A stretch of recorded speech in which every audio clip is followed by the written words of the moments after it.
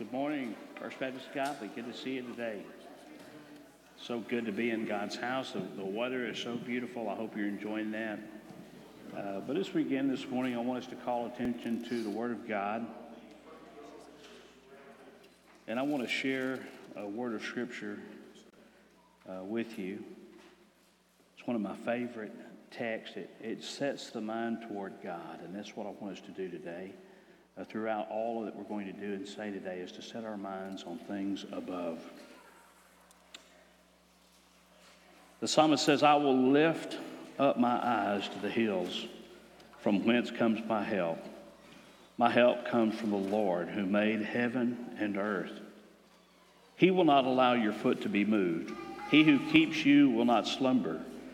Behold, he who keeps Israel shall neither slumber nor sleep. The Lord is your keeper. The Lord is your shade at your right hand. The sun shall not strike you by day, nor the moon by night. The Lord shall preserve you from all evil. He shall preserve your soul. The Lord shall preserve your going out and your coming in from this time forth and forevermore.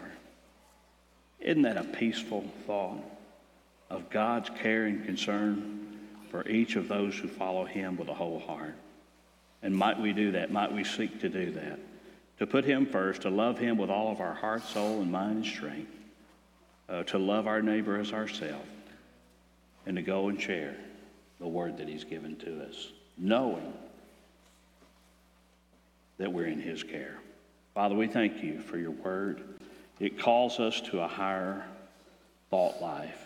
As we think about who you are, your grandeur, your splendor, your majesty, your glory, your love, your grace, your mercy, your justice, your righteousness, Lord, all thoughts that draw us up. Help us to have that mindset as we live in a world that's fallen. To think of what is possible, to think about what you can do and what you will do in and through each of us as we surrender our hearts to you today. Father, we lift up our church to you. We lift up those that are in the hospital. Special prayers this morning for Dennis Payne and for Delbert Davis, and also for Diane Payne, who's suffering with the results of COVID, and her mother also with the flu. And Lord, there are many others that you're aware of, and we just lift them all up to you. We pray for healing. We just pray that you will make them whole. Lord, we lift these things up to you today.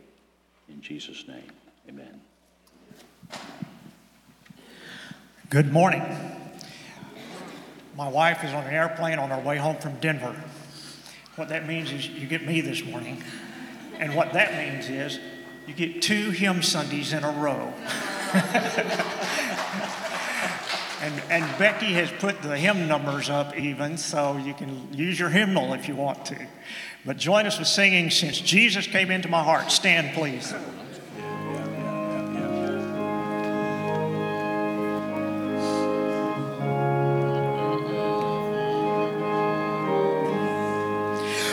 What a wonderful change in my life has been wrought since Jesus came into my heart. I'm abiding in my soul, for which long I have sought, since Jesus came into my heart. Since Jesus came into my heart. Since Jesus came into my heart. But the joy of my soul, like the sea billows roll. Since Jesus came into my heart, I have ceased from my wandering and going astray. Since Jesus came into my heart, and my sins, which are many, are all washed away. Since Jesus came into my heart. Since Jesus came into my heart. Since Jesus came into my heart. Floods of joy o'er my soul, like the sea billows roll. Since Jesus came into my heart, I'm possessed of a hope that is steadfast and sure. Since Jesus came into my heart, and those dark clouds of doubt now my pathway obscure. Since Jesus came into my heart, since Jesus came into my heart, since Jesus came into my heart, floods of joy o'er my soul, like the sea billows roll. Since Jesus came into my heart, there's a light in the valley of death now for me. Since Jesus came into my heart, and the gates of the city beyond I can see. Since Jesus came into my heart, since Jesus came into my heart, since Jesus came into my heart, floods of joy o'er my soul, like the sea billows roll. Since Jesus came into my heart, I shall go there to dwell in that city I know. Since Jesus came into my heart, and I'm happy, so happy as onward I go. Since Jesus came into my heart, since Jesus came into my heart, since Jesus came into my heart, floods of joy o'er my soul, like the sea billows roll. Since Jesus came into my heart. All right, number 407, Because He Lives.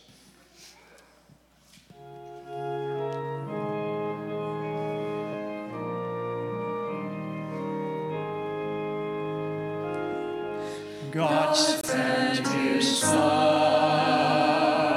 they call Him Jesus.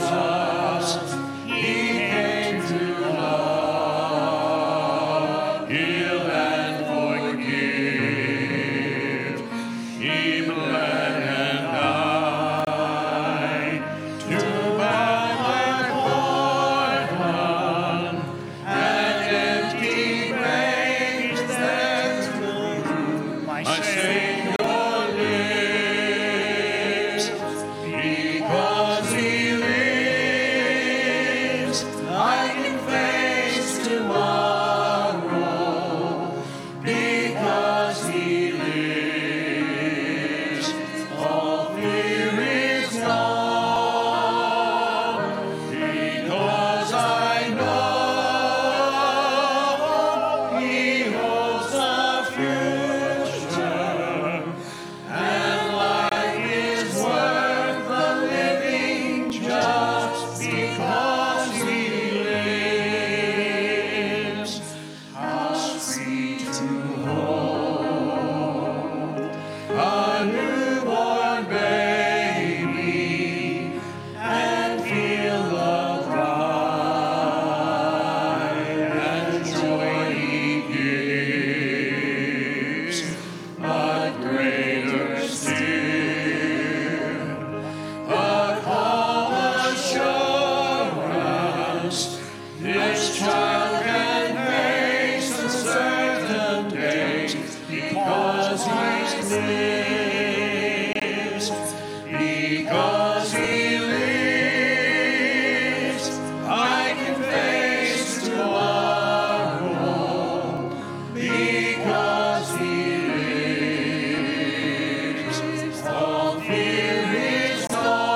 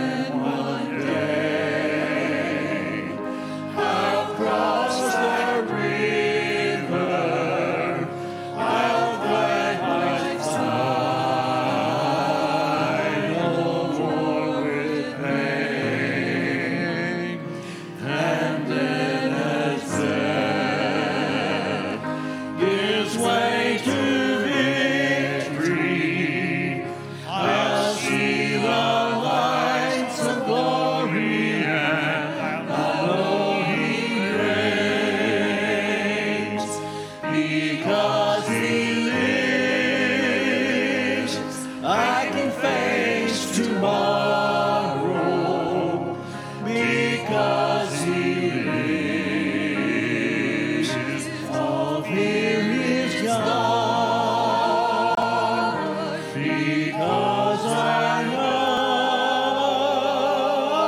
He holds the future, and like His word, the living, just because He lives. Father, thank you. Thank you for the wonderful singing here this morning. Lord, we want everything that we do today to be to your glory. In Jesus' name we pray. Amen. Would you greet your brothers and sisters here this morning, please?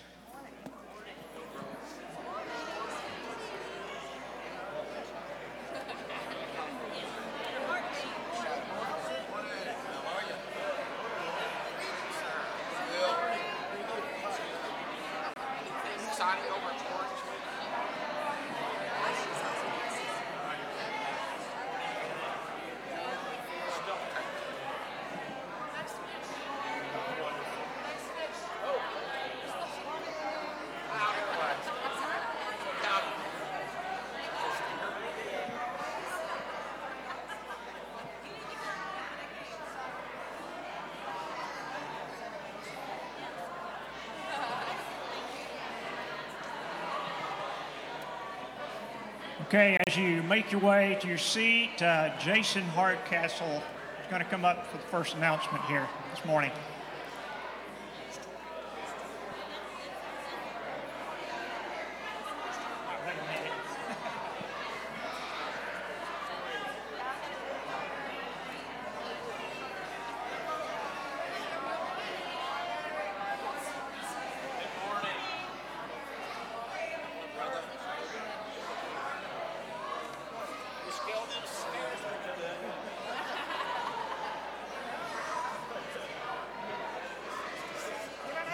Hey everyone, I love to see the fellowship, but we need to make a few announcements if we can, real quick.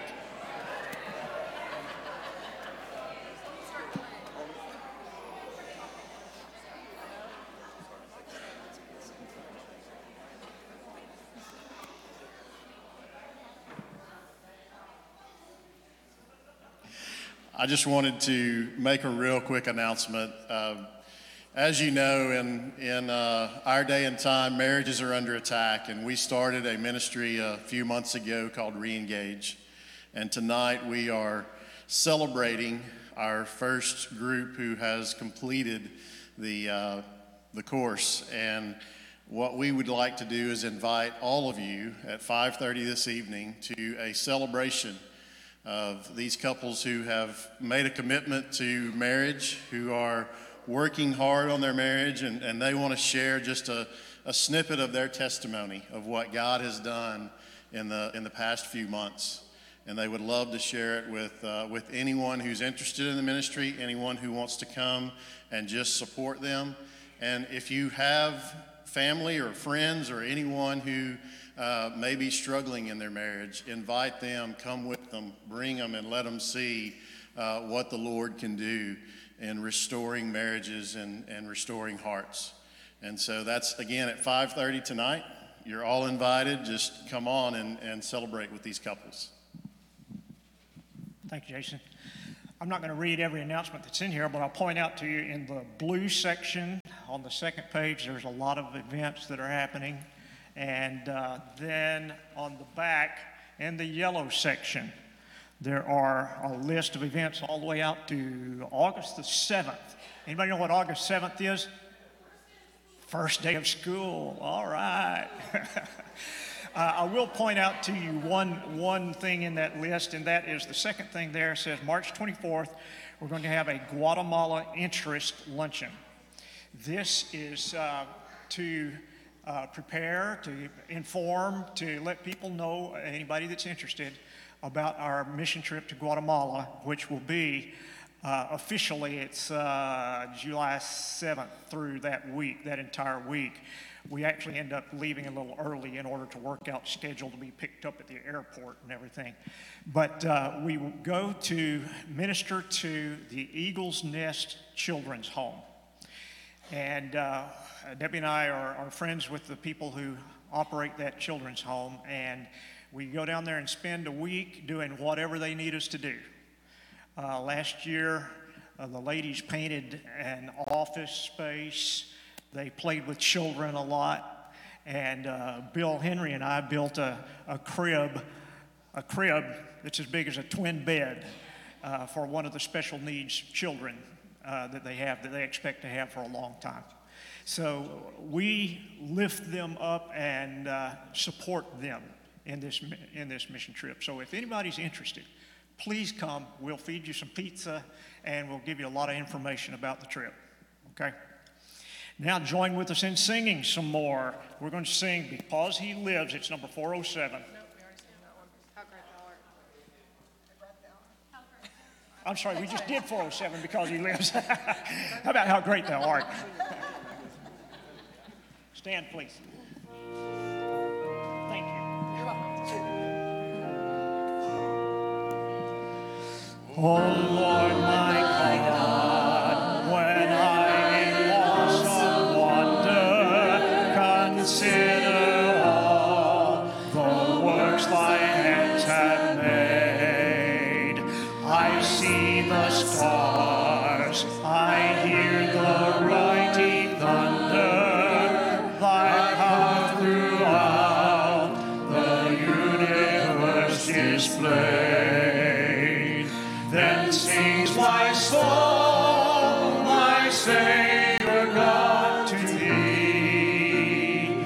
How great thou art, how great thou art.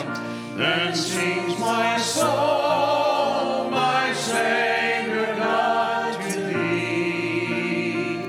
How great thou art, how great thou art.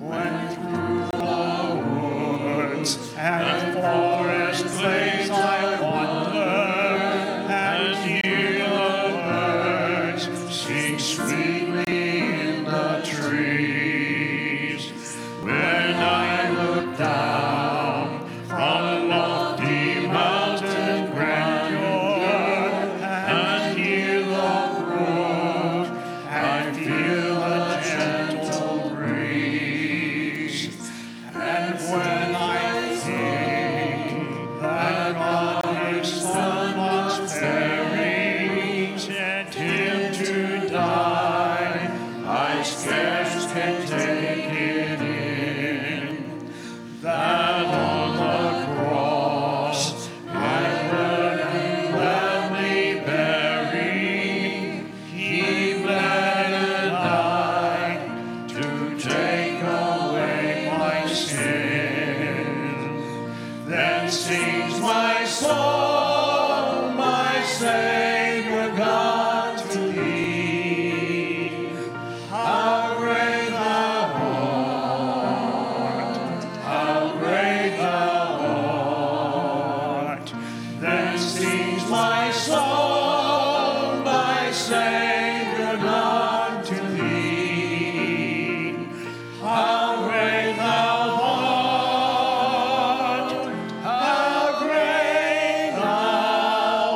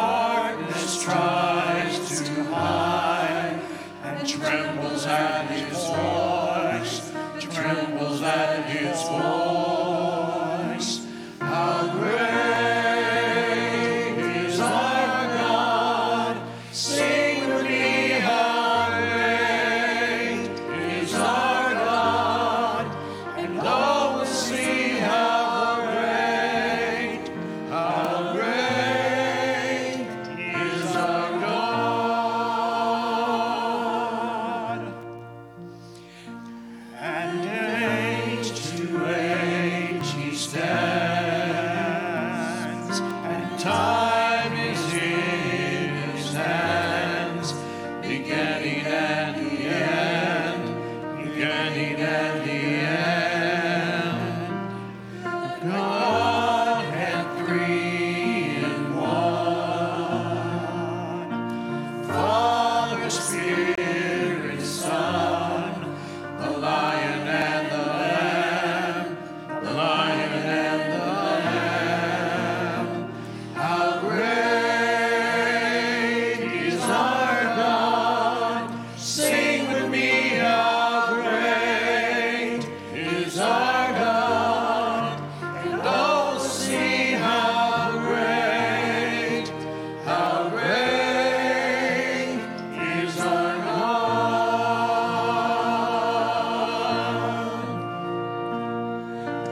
Name above all names, worthy of all praise.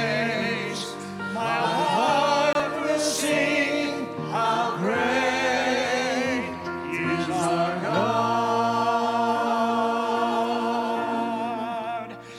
He's the name above all names, worthy of all praise. My heart will sing how great is our God.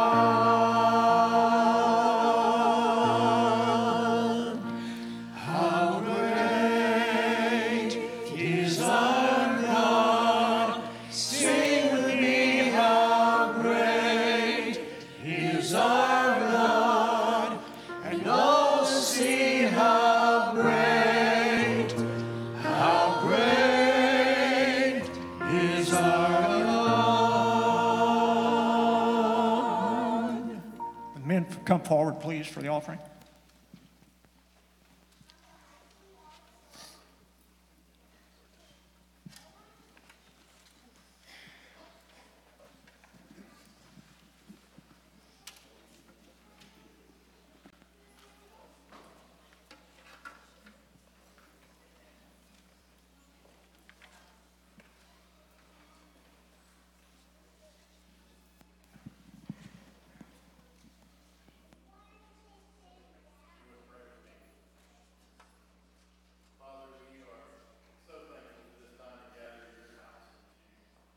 To worship you, to lift our voices to you, and to sing these songs, Father, that we know are a small offering. But as we offer this offering today, we ask that you would bless it, that you would use it for your purposes. Lord, the purpose of spreading the gospel to those around us. We thank you for the gifts that you have given us. We ask that as we return these to you, Lord, that you would see them also as our worship. Father, I ask that you would be with Dave as he brings the message today, that you would speak through him, and that our hearts would be prepared to hear from you and not just be hearers of your word, but doers of your word also. In Jesus' name we pray. Amen.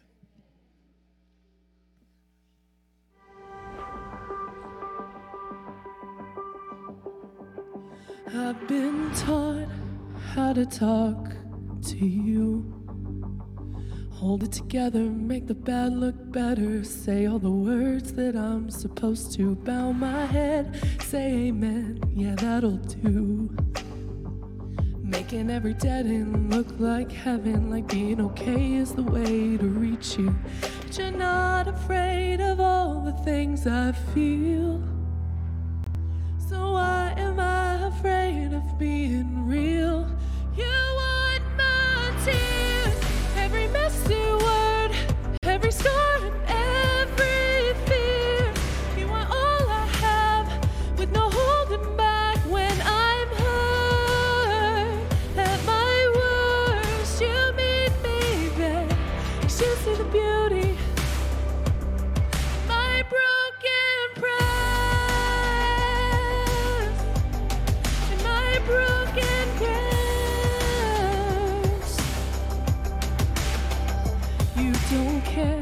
if it ain't poetry. 'Cause all of my edges, they're a little rough, but that's all I've gotta bring. 'Cause you're not afraid of all the things I feel. Don't have to hide the scars that still aren't healed. You want my tears, every messy word, every scar and every fear. You want all I have, with no holding back when I'm hurt. At my worst, you meet me there. You see the beauty in my broken prayers, in my broken prayers.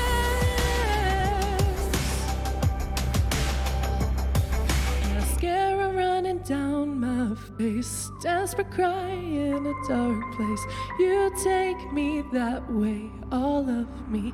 You want my tears, every messy word, every scar and every fear.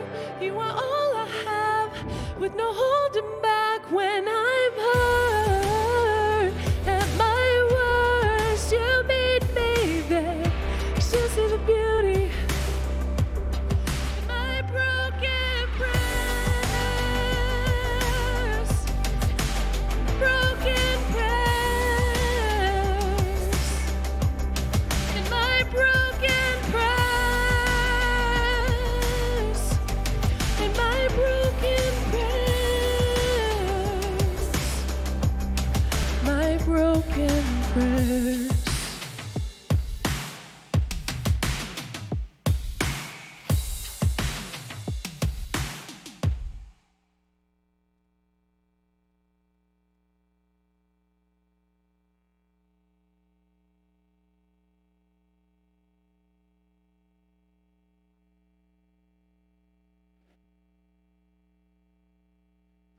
Miss Sissy's got the children this morning. Give y'all a chance to head that way.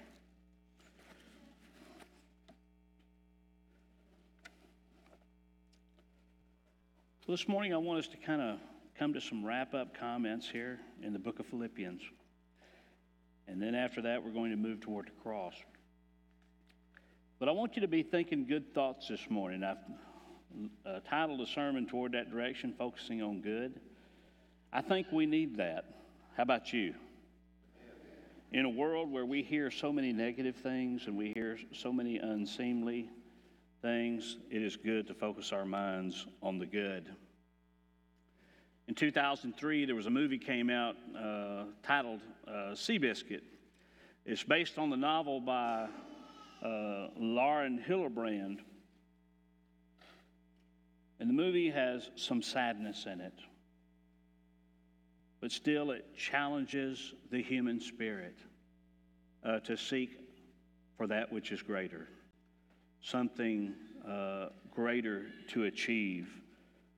It challenges the human spirit to see that even in the hardest of times, one can overcome that which seems insurmountable.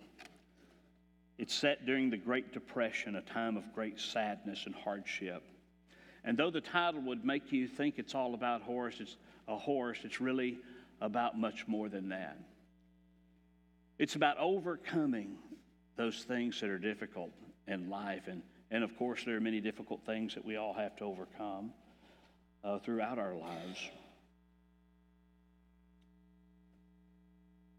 But many times, great loss can be hard to deal with. When you hear the title of a movie about a horse, it makes you think it's all about a horse, but it's really about many other things. It's about a man, for example, who overcomes or seeking to overcome the loss of a child, a very difficult kind of thing. I'm not sure if a person ever really gets over that. It's also about a boy seeking to overcome having to leave home early. They just didn't have enough food to feed everybody. And his daddy says, you need to go if you're going to have a better life, and you need to go make your own way before his time. But of course, it's also about a horse, a smaller horse, who's able to race against much bigger horses and win. One of my favorite scenes in that movie is when they bring Seabiscuit out to a racetrack. He's newly acquired by the owner, and he's been laying around in the pastures for a couple of years. Just kind of, you'll see horses out in the pastures, and on a beautiful spring day, you'll see them frolicking around and running. So they bring old Seabiscuit down to the track, and they set him off to running. Well, he runs to the left, he runs to the right, he's sort of weaving all over the place. And the owner looks at the trainer and he says, "Is he fast?" He says, "Yeah, he's fast in all directions." And you know, the truth of the matter is, our minds can be kind of like that, can't they? Sometimes they just run full throttle. You ever find your mind just going, and it's just kind of going in all directions? I think that's common to all of us. In our text for today, Paul's going to instruct believers to focus their minds on particular things. Focus their minds in a particular direction. Now, he's talking specifically here in this text to the believers at Philippi. But really, he's speaking to all of us, these things. For what a person thinks about has a power to affect every area of their life. The famed poet Ralph Waldo Emerson wrote these words. He said, "Sow a thought, you reap an action. Sow an act, you reap a habit. Sow a habit, you reap a character. Sow a character, and you reap a destiny." How true that is. In other words, what you think about will reveal itself in the person that you ultimately become. Now, I would say that's quite powerful, what you think about. Researchers tell us that we've scarcely begun to understand the human mind. And as we look at all the commercials that are on TV for politics right now, we could say they definitely are not seem to be using their minds, right? It all can't be true, can it? No. Our minds are capable of far more than we might imagine. Scientists tell us that the human brain has 12 to 14 billion cells. And each one of those cells is connected by these tentacles to about 10,000 other cells. And they've compared it to 100 giant switchboards, the human mind, like 100 giant switchboards running full throttle all the time, enough to power New York City and run all the information for New York City around the clock 24/7. That's quite amazing, isn't it? All in your mind, in your brain. Now, of course, due to the fallen nature of mankind, not only is there great potential for good, but there's also great potential for evil in every mind. So we see that war going on. We see it going on in society, and sometimes we find it warring against ourselves, the good and the bad. And that's why it's so important. So important for us to focus on things of God.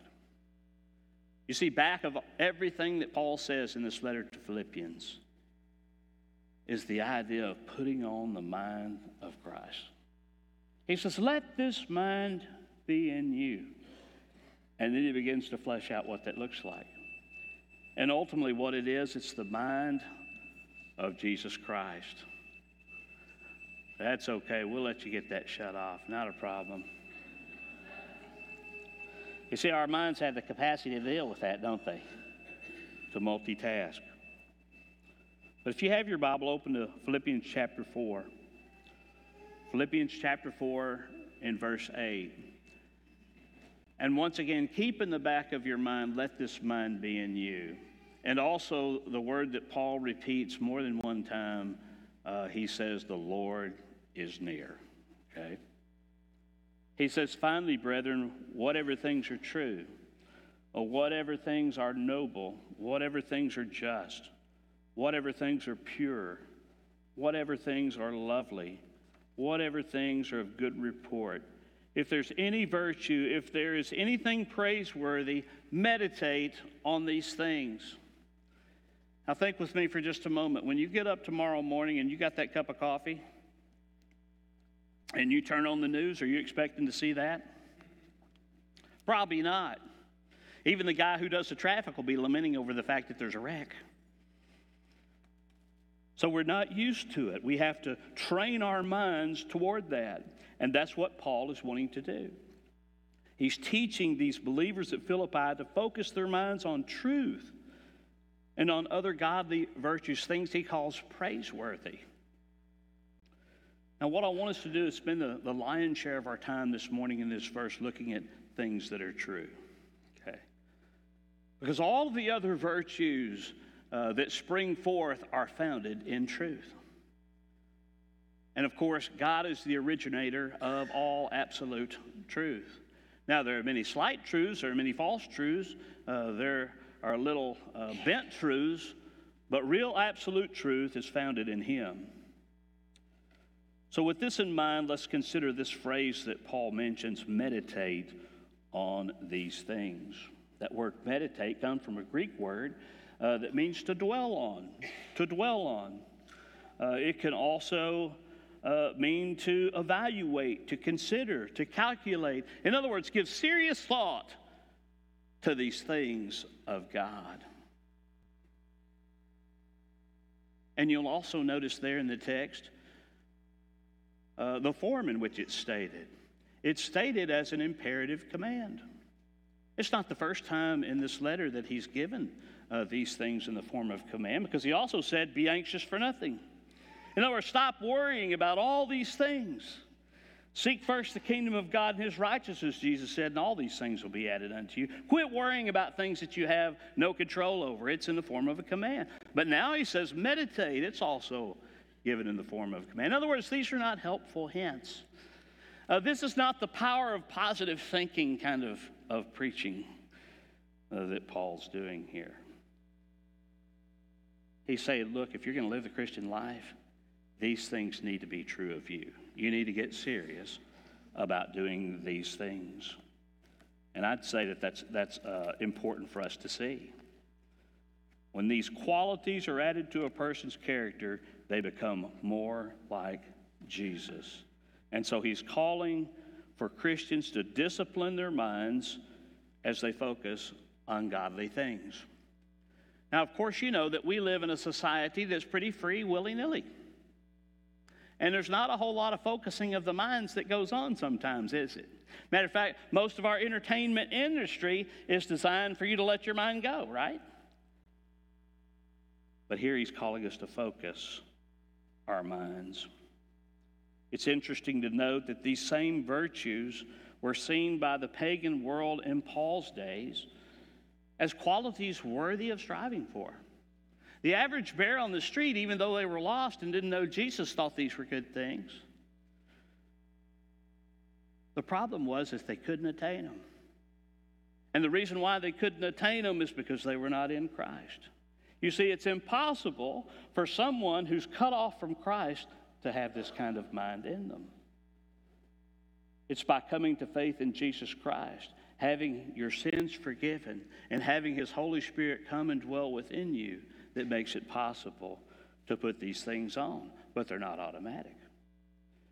There needs to be some discipline involved in putting these things on.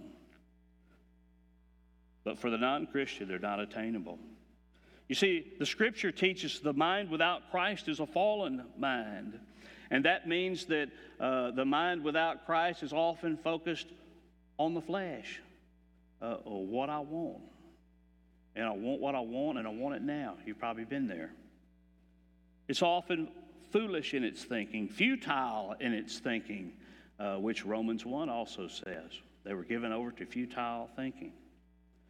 And of course, those without Christ are hardened to spiritual things, and they're blinded by Satan. It's impossible to have these qualities without Jesus. And therefore, we see that Paul is not out in the marketplace declaring this message. He's writing these things to the church, to those who have Jesus in their life. And with these things in mind, what does he say? Well, he gives us 6 areas of thought to consider, to think about. Sort of a representative list. I don't believe it's exhaustive, for there are many other qualities of God that he could have written about. But they are a good general sum of the things we ought to be thinking about. You see, for every godly virtue, there's also an opposite. Because we have an enemy. And the enemy likes to distort that which God has made good. Amen? And so therefore, for every truth that's stated, Satan has a lie. He seeks to deny truth and to distort and twist the truth. For every noble idea, he suggests a shameful idea. And for every justice, an injustice. And for that which is pure, he breeds impurity.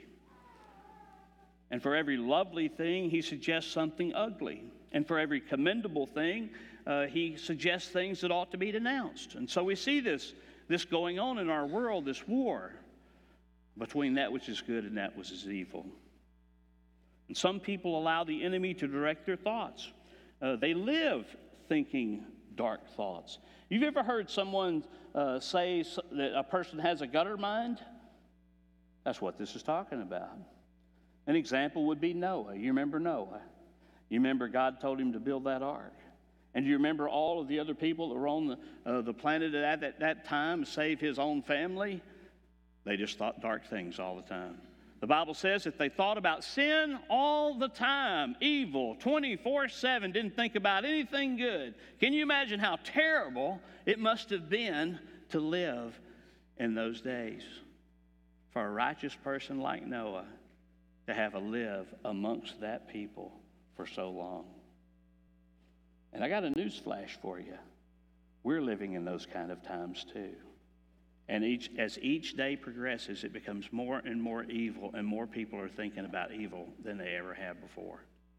And so the challenge to think positively about God is that much harder. A lot of what is produced by Hollywood today is made to appeal to the darkened mind. It's just pure and utter trash. How else could one say that a television show that degrades humanity is entertainment? It's hard for me to imagine how something degrading could be seen as entertainment. And somebody was posted something, a response to something that was posted here in town about some kind of gentleman's review coming to a restaurant in Godly. Folks, I never thought I'd see the day that a gentleman's review, in other words, a bunch of half-naked men would come to a restaurant in Godly for women to gawk at. That's degradation at its finest. That's a darkened kind of a thing. Shameful. Shameful. But you'll notice that when a cataclysmic event occurs that shows humanity at its worst, that all the news stations will stream it nonstop for you to see and for you to behold. And if we're not careful, our minds can be continually bombarded with lies and injustice and things of ill report and impurity. And Satan uses that trash to get believers sidetracked. And therefore, we have to have a continual effort to stay focused on the things of God. We need to continually refocus to have the mind of Christ. Well, with these things said, what does Paul begin with? He begins with the truth. The believer is to focus on things that are true. Jesus said, I am the way, the truth, and the life.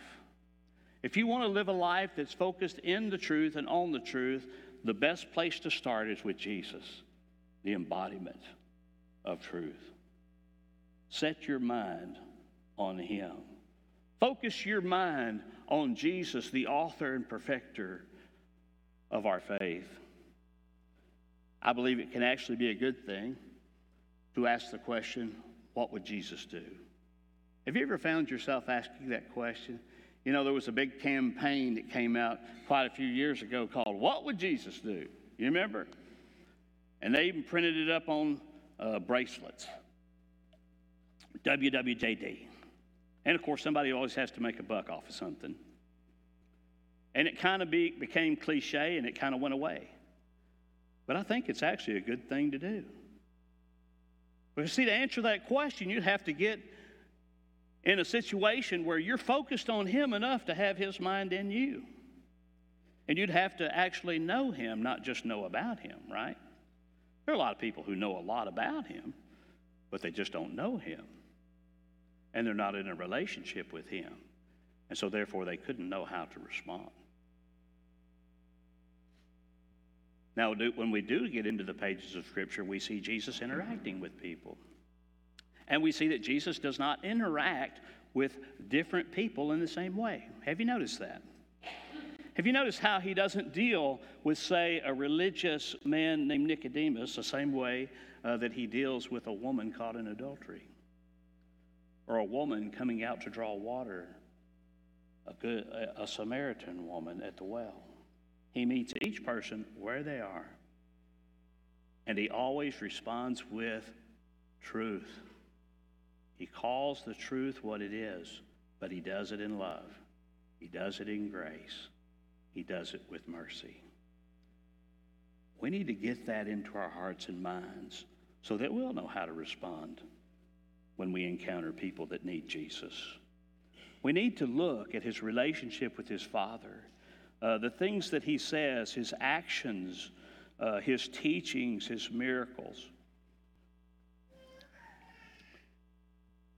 When Jesus was praying for His disciples near the end of His earthly ministry, it's found in John. A major portion of it's in John 17. And He says in His prayer, "Your word is truth." And He says to His disciples, "You are already clean because of the word that I've spoken to you." You see, the truth has a cleansing effect. When you hear the truth, the Holy Spirit convicts your heart of sin that needs to be confessed. And when you confess it, He cleanses it. That truth has a cleansing effect. And when you set your mind to learn about Jesus, you'll see truth in action.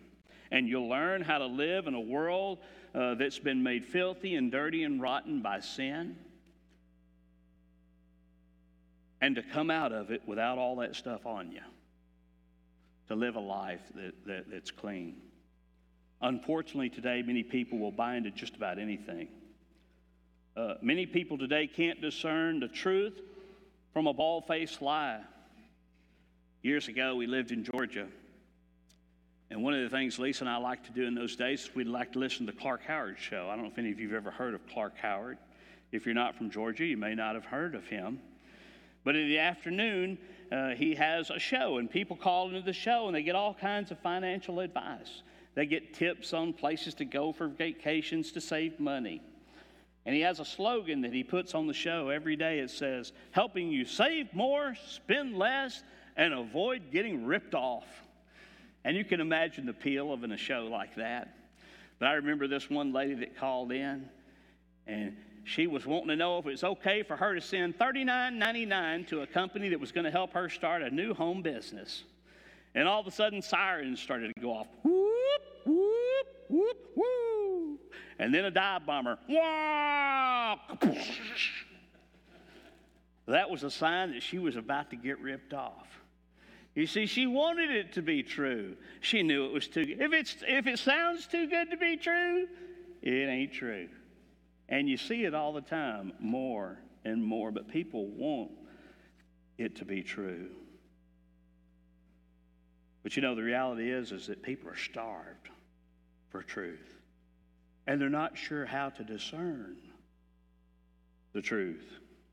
You'll remember it was Pilate, the Roman governor, when faced with the innocent Lord Jesus, whom the Jews wanted to crucify, who asked the question, "What is truth?" And here is Jesus, the embodiment of truth, standing right before him, and he has no idea. People today are asking, what is true? Students today are asking, what is true? What's the truth, adults? Hey, adults, what's the truth? We want to know it. As a matter of fact, many are skeptical. They're suspicious. You know, you don't have to get burned too many times before you get suspicious. and skeptical. And so people are often skeptical today because they don't know the truth. We live in an age of relativism. Well, it might be true for you, but it's not true for me. Let me tell you about my truth. Friends, I want you to, there's only one absolute truth, and it comes from God. And you can make up something, dress it up, call it what you want to. You can say it's your truth, but if it's not God's truth, it's not true. No matter how many times you tell yourself it is. One of the champions of truth and absolute truth and teaching it is a man named Josh McDowell. He was once an atheist. He was searching for the truth. And when he looked at the facts of history and he looked at the person of Jesus Christ and those who walked with him, he became convinced that Jesus is the truth. And matter of fact, he wrote a book called Evidence That Demands a Verdict. In other words, you look at the truth and it demands an answer. It demands for you to make a decision about right and wrong, about what is truth and what's untruth. It demands that you make a decision about Jesus Christ. And he's so concerned that people know the truth that he's made it part of his life's mission to go to places where students are, and even on college campuses, to tell them about the truth so that they can know. Several years ago, he was invited to give the concluding remarks at Safe Sex Week at a campus, a college campus in North Dakota. And so they had all these speakers that came in for the week talking about safe sex, okay? And this is how he began his remarks. You've been brainwashed. Well, you can just imagine how that went over. There was quite a little uproar in the crowd, and so he waited for everything to subside. He says, when the students settled down, I continued. You've had an entire week of safer sex indoctrination. Speakers, experts, videos, films, classes, and symposiums. You've been challenged, motivated, encouraged, indoctrinated, and pressured about using condoms to ensure safe sex. And to top it all off, you were given a safer sex packet. But you've been lied to. Now, at this point, the crowd was becoming a little indignant with me. And then I lowered the boom with one more question. After all the information on safer sex that you've received this week, how many of you know the statistical failure rate of the condom? Not one hand went up. Suddenly, the auditorium was quiet as a cemetery. They looked at each other with expressions of astonishment, and they realized they hadn't been told the whole truth about safer sex. And of course, we live in a day and age when anything goes in that realm, right? And today we see fewer and fewer people getting married, but they just live together, okay?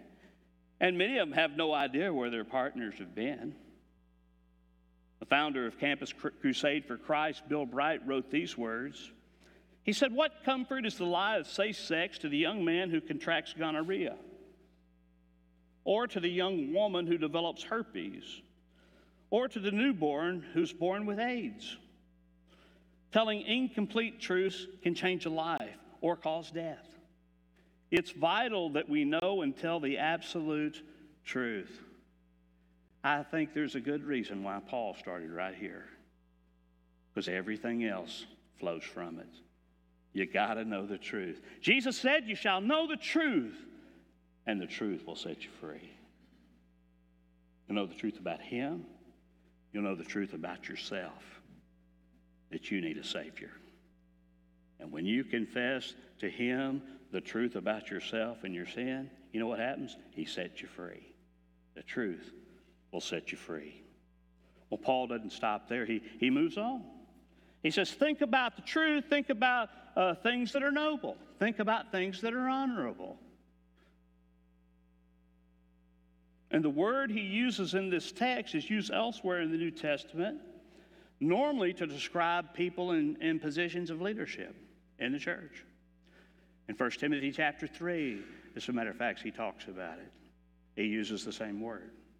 In Titus, when it's talking about church leadership, it's talking about this word, noble.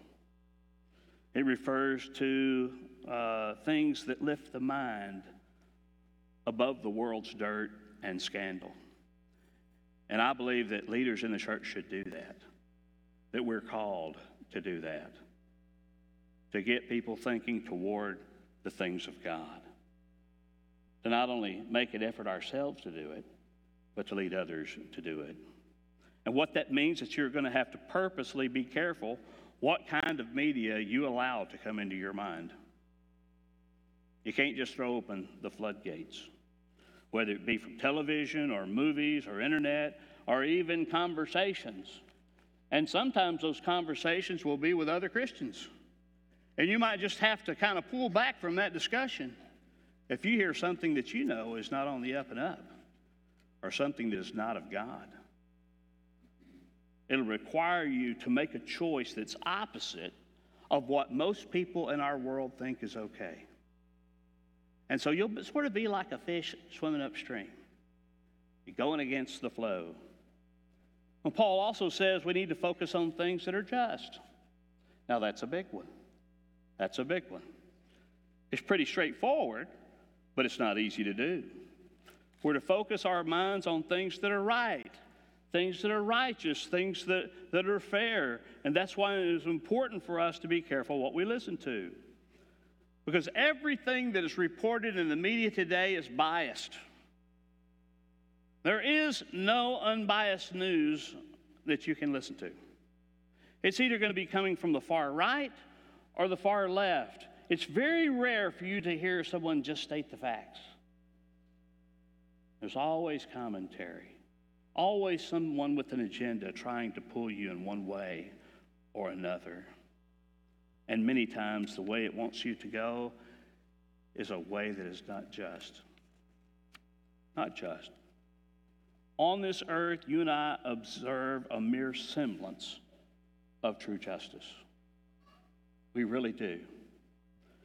No, what we see every day is a perversion of justice. Don't believe me?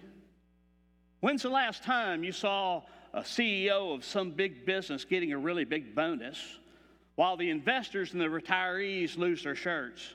You ever seen that happen? You know what that is? That's injustice. But we see it all the time, don't we? We see government bailing out big banks that they say are too big to fail and always trying to make regulations to protect them while everybody else loses their shirt. That's not justice, but that's what we see. We see society turning their backs on the poor. We see society turning their backs on those that are homeless and hungry and sick and jobless. Now, here's the thing, folks. God hates that. He hates it. He hates it when he sees those who practice it. You know why? Because he's just. It's part of who he is. And so if you and I are going to put on the mind of Christ, we need to be just too. And we need to be just in our dealings with other people. That's what God expects from us. And I believe sometimes the reason why Christians get a bad rap is because they go out and they live just like the rest of the world and they don't treat people with justice. And they don't treat people in a fair way. And sometimes we demand our rights because we're Americans and we think we're entitled to them instead of putting on the mind of Christ and living in truth and justice and righteousness and being a good witness.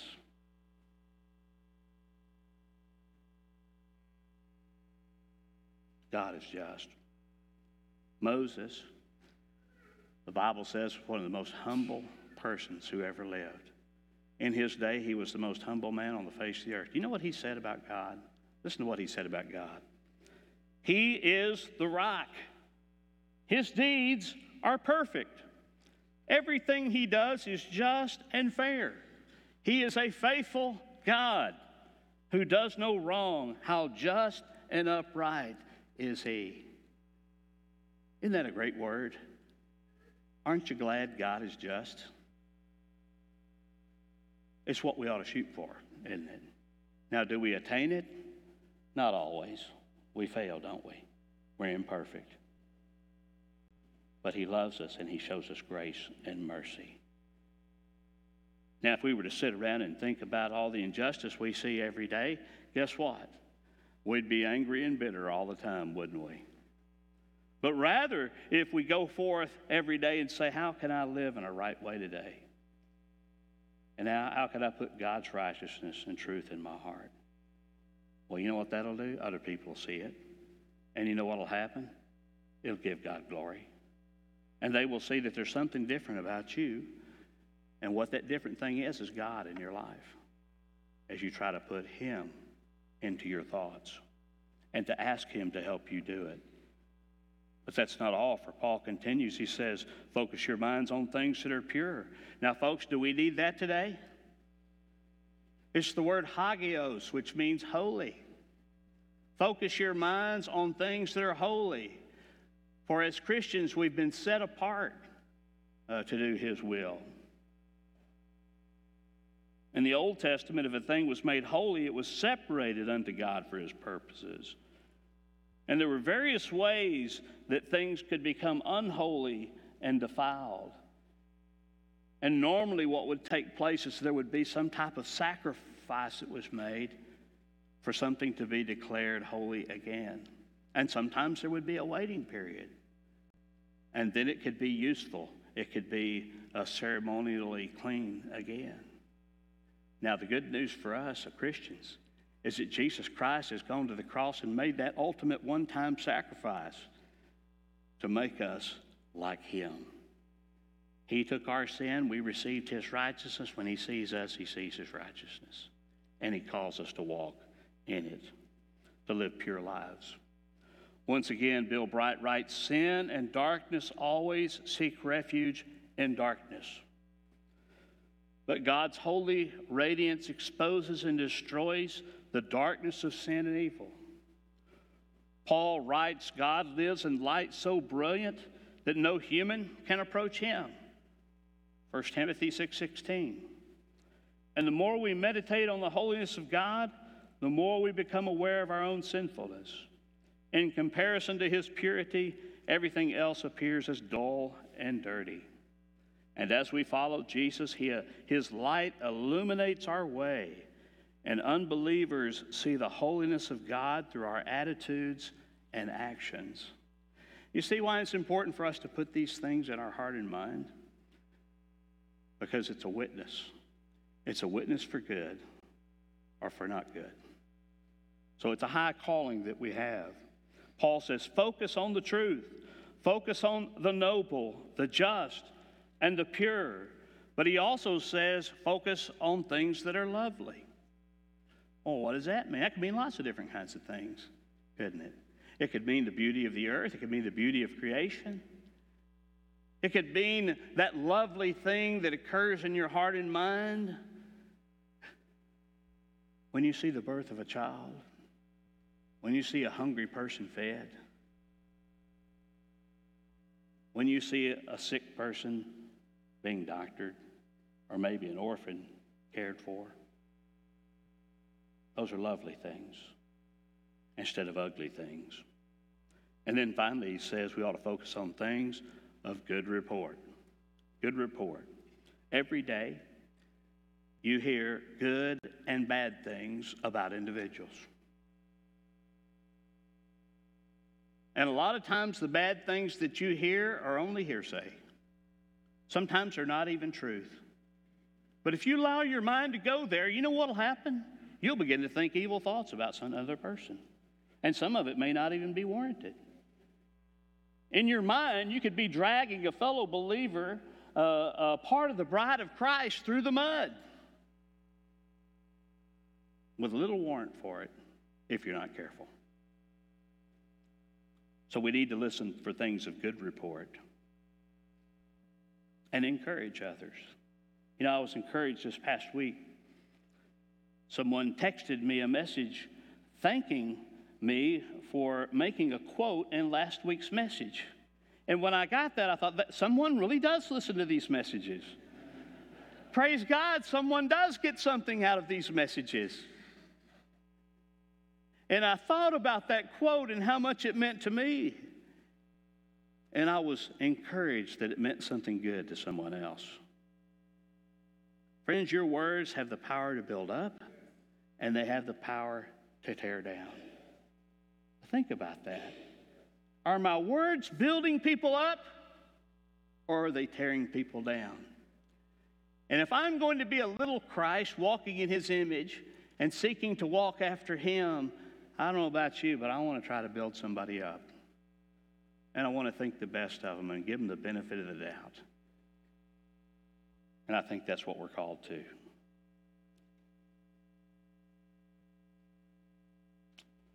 Paul says if there's any virtue, if there's anything praiseworthy, meditate on these things. You know, as I think back again about that old racehorse named Seabiscuit, I'm reminded of him out there in the field frolicking around. And then I remember him on that track running in all directions. But then I remember also the training that came. Got him on that track, got him harnessed up, got those blinders on there, and they got him going in the right direction. And then you know what happened? He began to win. He ran the race to win. And friend, that's what we're called to as Christians. We're to focus our minds on the right things, the good things, the just things, the lovely things, the pure things, and start running our race to win. I don't know about you, but when I think about following Jesus, I want to run the race to win. Or that's what he's called us to. Think of things that are good things above with a disciplined mind. Truly, as Paul says, take every thought captive. Finally, brethren, whatever things are true, whatever things are noble, whatever things are just, whatever things are pure, whatever things are lovely, whatever things are of good report, if there's any virtue, if there's anything praiseworthy, meditate on these things. And that is a good word. Father, we thank you for your word. It challenges us. It rattles us out of our own mindset. It changes our thoughts. It refocuses our thoughts to where they should be. Lord, help us. Help me as I seek to put you first. To stay focused on Jesus and let his truth flow from me. And Father, might that be our prayer. Might we truly be salt on the earth and have a preserving quality on society around us. Might we truly be light in a darkened world where people see what the possibilities are, where people can look at someone's life that was once sinful and with Jesus' help overcome insurmountable odds. For those who suffered much loss, to be able to overcome and have victory by setting their minds on Jesus. Father, I pray if there's someone here today who needs to trust Jesus, that today will be the day. I can't think of no more good or positive or wonderful thing that could happen than that. Father, this is our prayer today. We pray it in Jesus' name. Amen. You stand to your feet for a moment as Brother Don sings.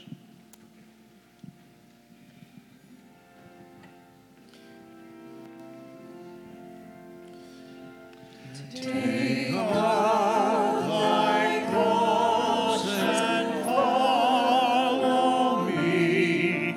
I heard my Master say, I gave my life to ransom thee. Surrender your